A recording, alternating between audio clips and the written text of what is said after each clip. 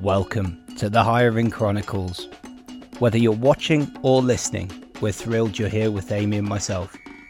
We're an independent podcast, no ties to smart recruiters or anyone else.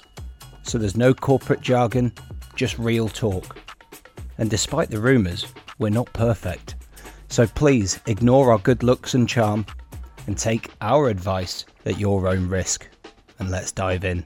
So welcome back. Welcome, Amy. In a different studio, but we do have our logo, so it's kind of cool. The logo looks good. Like it. And I do have this at home, so it's nice. Yeah, you have this panelling with nothing else on your wall. No, we have a TV. Just the TV and the panelling. Yeah, but it looks aesthetically pleasing. I'm a bit of the opposite. I have too much and I had to rein it back recently, and then I'm more your vibe now. You are my vibe. But new location, different studio, trialing different places. Trying different things. Where we at? Where's this? Not really sure, but Parsons it's Green. near Wimbledon, Parsons right? Green. Oh, is that okay. right? Yeah, I think that's the train station. Nice place, and there looks to be a nice little coffee shop that was previously a recording studio at the corner. If you didn't clock I that. didn't see that. I was on a mission to just get here on time. Do you know what I'm on a mission to do today, Amy? What is that? To not cry. Yeah, yesterday was a bit emotional, wasn't it? We recorded 2 episodes yesterday, and one of them we were very emotional at. So we're going to try and make this. If I especially... don't know. I feel like that yesterday she might pull some heartstrings. Well, we'll see. We'll see. Today we are speaking to Naomi, and we're going to find out who she is, what it's like being a mother returning to work, how she's ended up recruiting HR professionals, spent pretty much a career dedicated to all elements of talent. So a 2-parter. I'm excited. So exciting. Welcome to the show, Naomi. Welcome. Thanks, guys. Lovely to be here. Much easier route for you to get here. Yes, I live in southwest London, about 5 miles away, I think. So it was quite easy for me, despite the late night last night. So You were out. Were you out last night? Or? I had dinner with some incredibly inspiring female CFOs. Oh, So a room full of brilliant, up and coming talent. Oh, amazing! What was that like?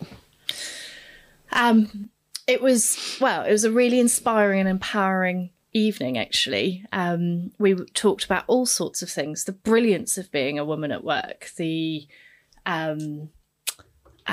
challenges that we had. Randomly, I ended up in a group that also had, where every single one of us was a group of 6 and all of us had 2 girls as children. Oh, wow. So we also talked a bit about what we'd want for our children and things like that. But actually, what was incredibly inspiring is, generally the feeling in the room that was womanhood didn't hold them back, and actually diversity was the superpower.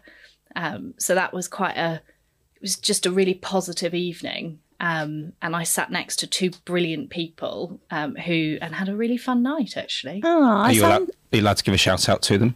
I don't know. That's okay. Well, it sounds It's like a it secret was. society dinner Oh, Where was the dinner? at Spring in Somerset House, which is just a lovely, lovely place. And the Okay. food was incredible. So maybe Yeah, we'll have to Spring track is them down, Dave. We'll have to find out these CFO power women afterwards, I think. But that's a perfect evening to come on to the podcast because it's a nice, lovely segue into the story that hopefully you'll share today. Absolutely. Yeah, and we were talking about it last night. It was actually quite a big topic of conversation because I was saying, well, that's interesting because this is a conversation that we're having tomorrow. So I might be stealing from some of the brilliant women that I got to hang out with last night. So Sharing kindly. So how did you end up getting to be a mother of 2? I know how you end up being a mother of 2. But, Let's not go down that road. but talk us through your journey, Naomi, from school background. Have you had a very driven, motivated career where you've always known where you want to be, or who are you? Who's Naomi really? So I guess to know me, you've got to step back pre-career. I am the daughter of a teacher. And actually, my mum was an aerospace engineer and one of the first women hired into British Aerospace on the graduate scheme. Wow. As an engineer, not in a different capacity as most of the men, she would tell me at the time, especially the more senior ones, assumed she was there to make the tea or take minutes at the meetings and things like that. And my dad is a surgeon. He's an ophthalmologist, an eye surgeon. And they met at university, and during university, my dad did an elective where you do different stints in different hospitals. It's the way you train. He met somebody who convinced him to do an elective in deepest, darkest Tanzania. So I actually, and he came back from deepest, darkest Tanzania after 3 months away from my mother. Huge jungle-grown beard, stepped off this aeroplane and proposed to my mum, but said, but here's the catch. I want to go and live in deepest, darkest Africa because actually... Is he Paddington Bear?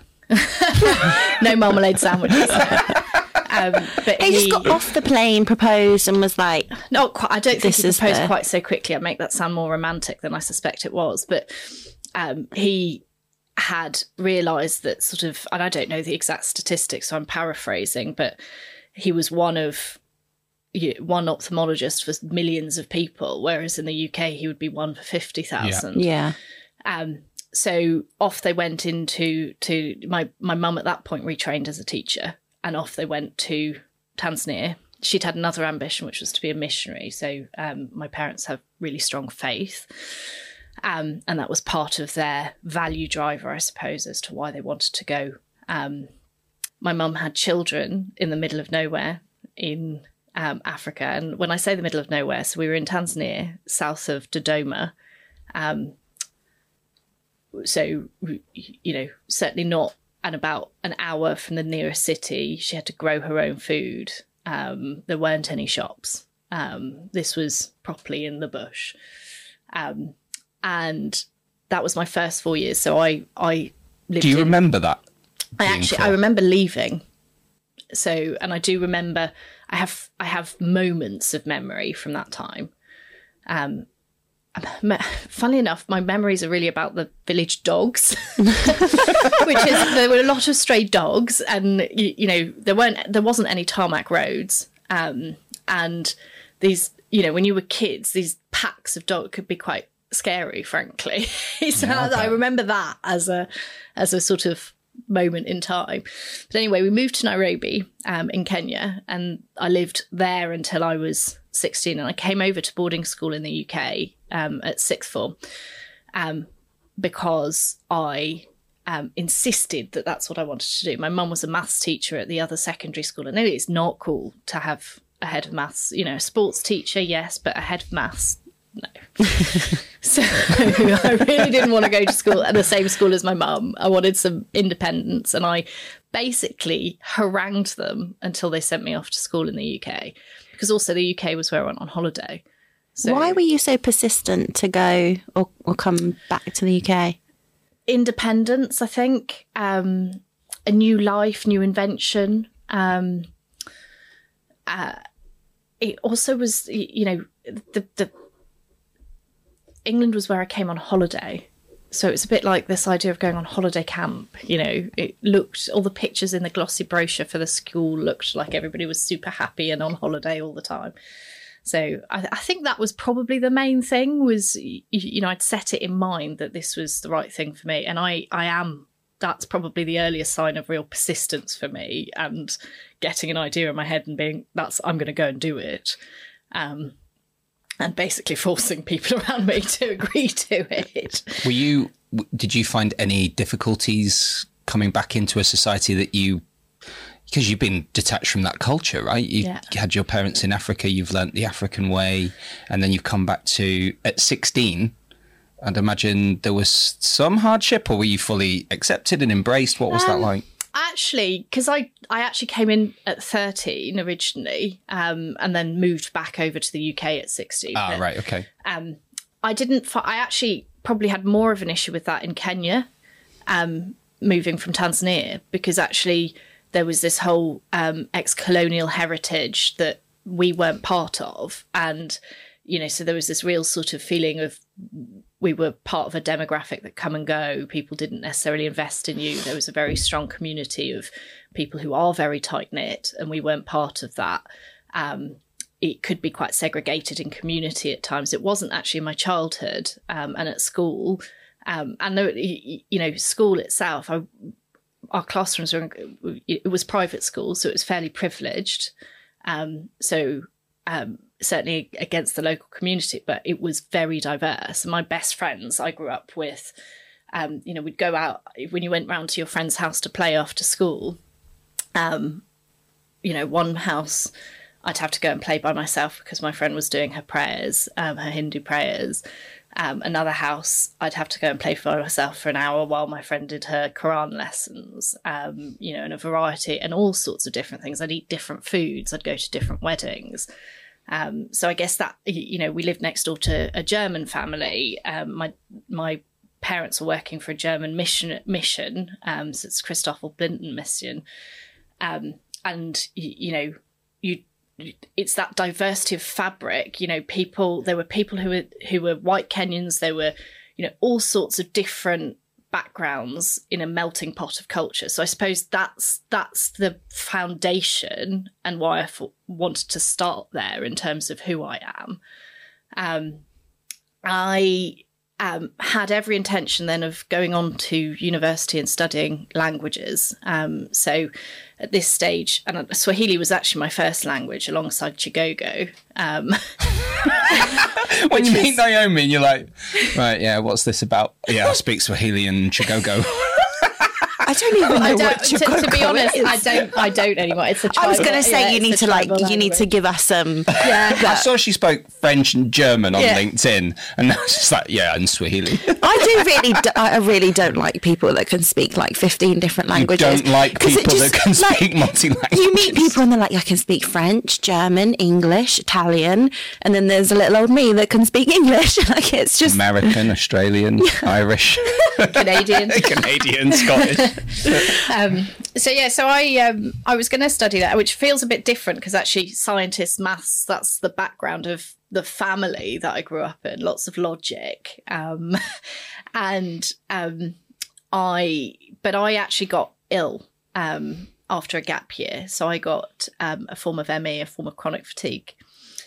So I ended up at my worst point. I couldn't stand in the shower. Where were you during this gap year? I was in London. Right. Okay. And I couldn't stand in the shower, hadn't got the energy to go upstairs. And, I was 19 at the time, was supposed to be at Freshers Week. And I ended up obviously putting off, I couldn't go to university, so I put it off for a year. I delayed the place. By the time it came to the end of that year, I'd been very lucky. I'd been able to recover. It had taken time. During my gap year, I'd worked in sales, I'd worked in admin, I'd got some HR experience, I'd done lots of different things. And at the end of that period, when I was trying to find part-time work that wasn't physical as a 19-year-old, i.e. part-time work was easy to come by in a bar or restaurant or whatever it happened to be, but actually something, the company where I had been doing some field sales, said, well, why don't you come into our office part-time and help us recruit people? Was that Oakleaf? No. This is before I ended up in this sort of world. Oh, okay. And I loved seeing people come into the office, and I thought, I like this, but I also like the sales side. I liked what I used to do. So I actively went out, and funny enough, my first job out of school, my first gap year job, had been found through a recruitment company. So I went to that recruitment company, which was on the high street in Barnet, and I said, I want to work. I want to do what you do. And that woman hired me as an apprentice. And, I haven't really looked back. I've worked my way up from sitting in a high street recruitment agency to where I am today, which is recruiting some of the most senior HR professionals in the world, frankly. It's been an interesting journey along the way. I can remember being sort of university, wanting to make sure that I didn't miss out for having not gone to university. At one point, So you never went back then? You took the gap year, you ended up getting this job. You never actually went back into university? No. So I remember at one point I signed up to do Birkbeck because I wanted to study. But trying to fit that in with recruitment as it was in the early noughties, 8 till 6 was the short day. Yeah. It was impossible. And so I ended up sort of thinking, well, I'll come back to it. I'm doing what I want to do. It's all about people, and I'm getting an education through the University of Life. It is a bit of a chip on the shoulder sometimes. Do you think you'll ever go back and maybe do... I'd love to. I'd be really interested in things like behavioural science and psychology, and or even in that in people, culture and talent in the space that I recruit within. How on earth I fit that in with children, I don't know. But then last night I was sitting next to a CFO who had, for the last year, been juggling a big CFO role, 2 NED roles, and a master's in carbon. So now it sounds easy. And kids. So don't worry, she didn't speak 6 languages, so you might like her. Well, I know I didn't ask her how many languages she spoke. Yeah, she might have done, yeah. The assumption there. So, it's possible. But what was it that... Was it the sales aspect or was it a kind of a combination of things that made you want to go into that recruitment? Like, what was it that was like, you know what, I'm going to go in there and ask if I can be a recruiter? So people's journey and the purpose of making a real difference in people's lives. So, I can be quite influential with people, and that sales side, that relationship side is absolutely something that I could have made a career in different ways. But the reason I've chosen to do it in the field that I do is because of the impact on people's lives. And what you've grown up seeing from your parents going out and making a difference in purpose really difficult areas. Is something that has, is a big part of what I've grown up with as a fabric of what you do. Neither of my parents' careers are jobs. They are missions. They're real vocational purposes that they exist to fulfill. So there's no such thing as a working day that finishes when they leave the office. It's very much part of who they are. And that's how I understand work to be, to an extent. Working in the space I have, there is a bit more of an office dynamic. There is a bit more structure to my days. And, fundamentally what I deal in, and the team that work around me will always say I take what I do very seriously. But actually, I'm always conscious that it's not eye surgery. Nobody's going to go blind. It's not heart surgery or brain surgery. So, I have a bit of a sort of grounding in reality. What I do is I created a job. The world could probably go on without me doing it. But actually, the difference that I do make in lives, there are a couple of people that I've been involved in throughout, that sort of stand out for that as an example. So there's a lady who probably won't mind me mentioning, shouting her out. She works in my industry today. And one of the reasons she now works in recruiting HR professionals. She was a HR professional, and I met her and she was hating her role. She was so depressed and miserable that she was trying to pull out of going for an interview for me because she couldn't fit it in. She couldn't work out how she was going to get away from this boss and go for this interview. And so she thought, well, I just can't do it. And I managed to talk her around, listen to her, and then give her the confidence. And she went on and got this brilliant job. And several years later, she did really well. And about 5 or 6 years later, she paid me the biggest compliment by saying, you had such a big impact on me that actually I want to go and do what you do for other people. So there are times where, we take people out of really toxic situations and we give them wings and change their direction in life. And there are things, your job, your house, your family, these are core elements of what you do. And I really believe that and then on the flip side, so I've talked there a lot about people moving jobs, but actually for clients, if you don't have that person in your team, quite often you're working harder, longer, your life is more difficult, and putting the right people in around individuals, in around our clients, sometimes that can mean they can go on to be far more successful and achieve more and sleep better and have more time and see their families more and things like that. So, you know, for me, it has a really strong sense of purpose. And I think that's why I started with, let me tell you a bit about my parents and where I come from, is that, you know, there is a vocational drive in me that is around people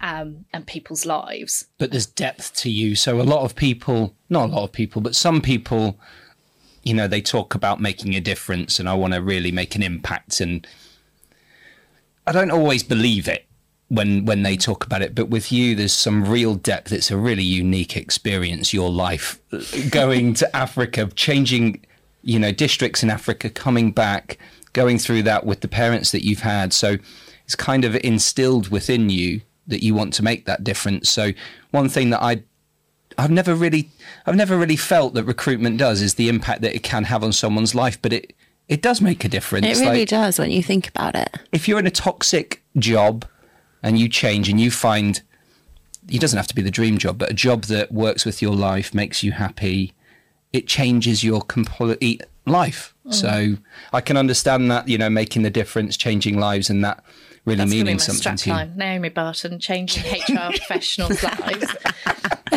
And actually, genuinely, you know, one of the reasons why I think I've ended up in the space I've ended up in is that also HR leaders have such a big impact on the experience of people, you know, other people at work in their own organisation. So there's another layer to that, which is that I'm placing people who have real impact in how people's experience at work is. And yeah, so that's also part of the picture in terms of, I suppose, the specialism that I've developed and the world and community I inhabit, which is that I spend my life really dealing, most of my life. Some of my life is with chief executives, chairmen and investors, absolutely. But actually a lot of my life is working in and around the HR community, or the people and culture community and talent community.